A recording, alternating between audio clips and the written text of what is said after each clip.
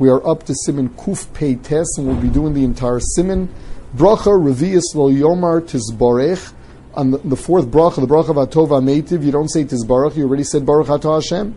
V'lo Yomer Bo Hachai, you would not say Hamelach Hachai Hatov. Ki im beveis ha'ovel, only in a beis ha'ovel, where the Mechaber in Sif Beis brings down that there's a special nusach bracha that is said in a beis ha'ovel. V'omer bo shlosha malchios, you say the word melech 3 times. Baruch atah Hashem Elokeinu melech olam, hakel avinu malkeinu hamelech hatov. So we say hamelech 3 times. That's one thing. And the gimel hatovos, we say tov 3 times. Huetiv, humeitiv, huyetiv. The gimel gemulos, hu gemalanu, gamlenu, hu yigmalenu. What are these all about?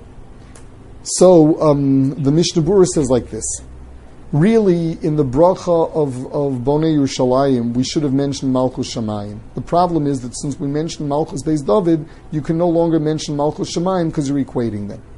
Therefore, we really owe one from there. Plus, the bracha of Birkas Ha'aretz of Nodalacha didn't have Malchus. Therefore, in addition to the Malchus of this bracha, we add 2 other Malchias.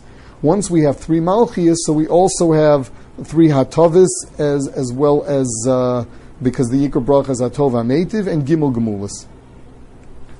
Mishnah Berurah brings a few other dikdukim in the Lashon. You shouldn't say Kel Shebechol Yom Chas v'Shalom. It sounds like we're talking about more than one Hashem Chas v'Shalom.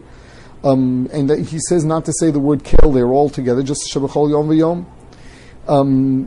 In the bracha for the Balabayas, Arachman Hu Yivarech as Balabayas, so we end that with V'nomar Amen.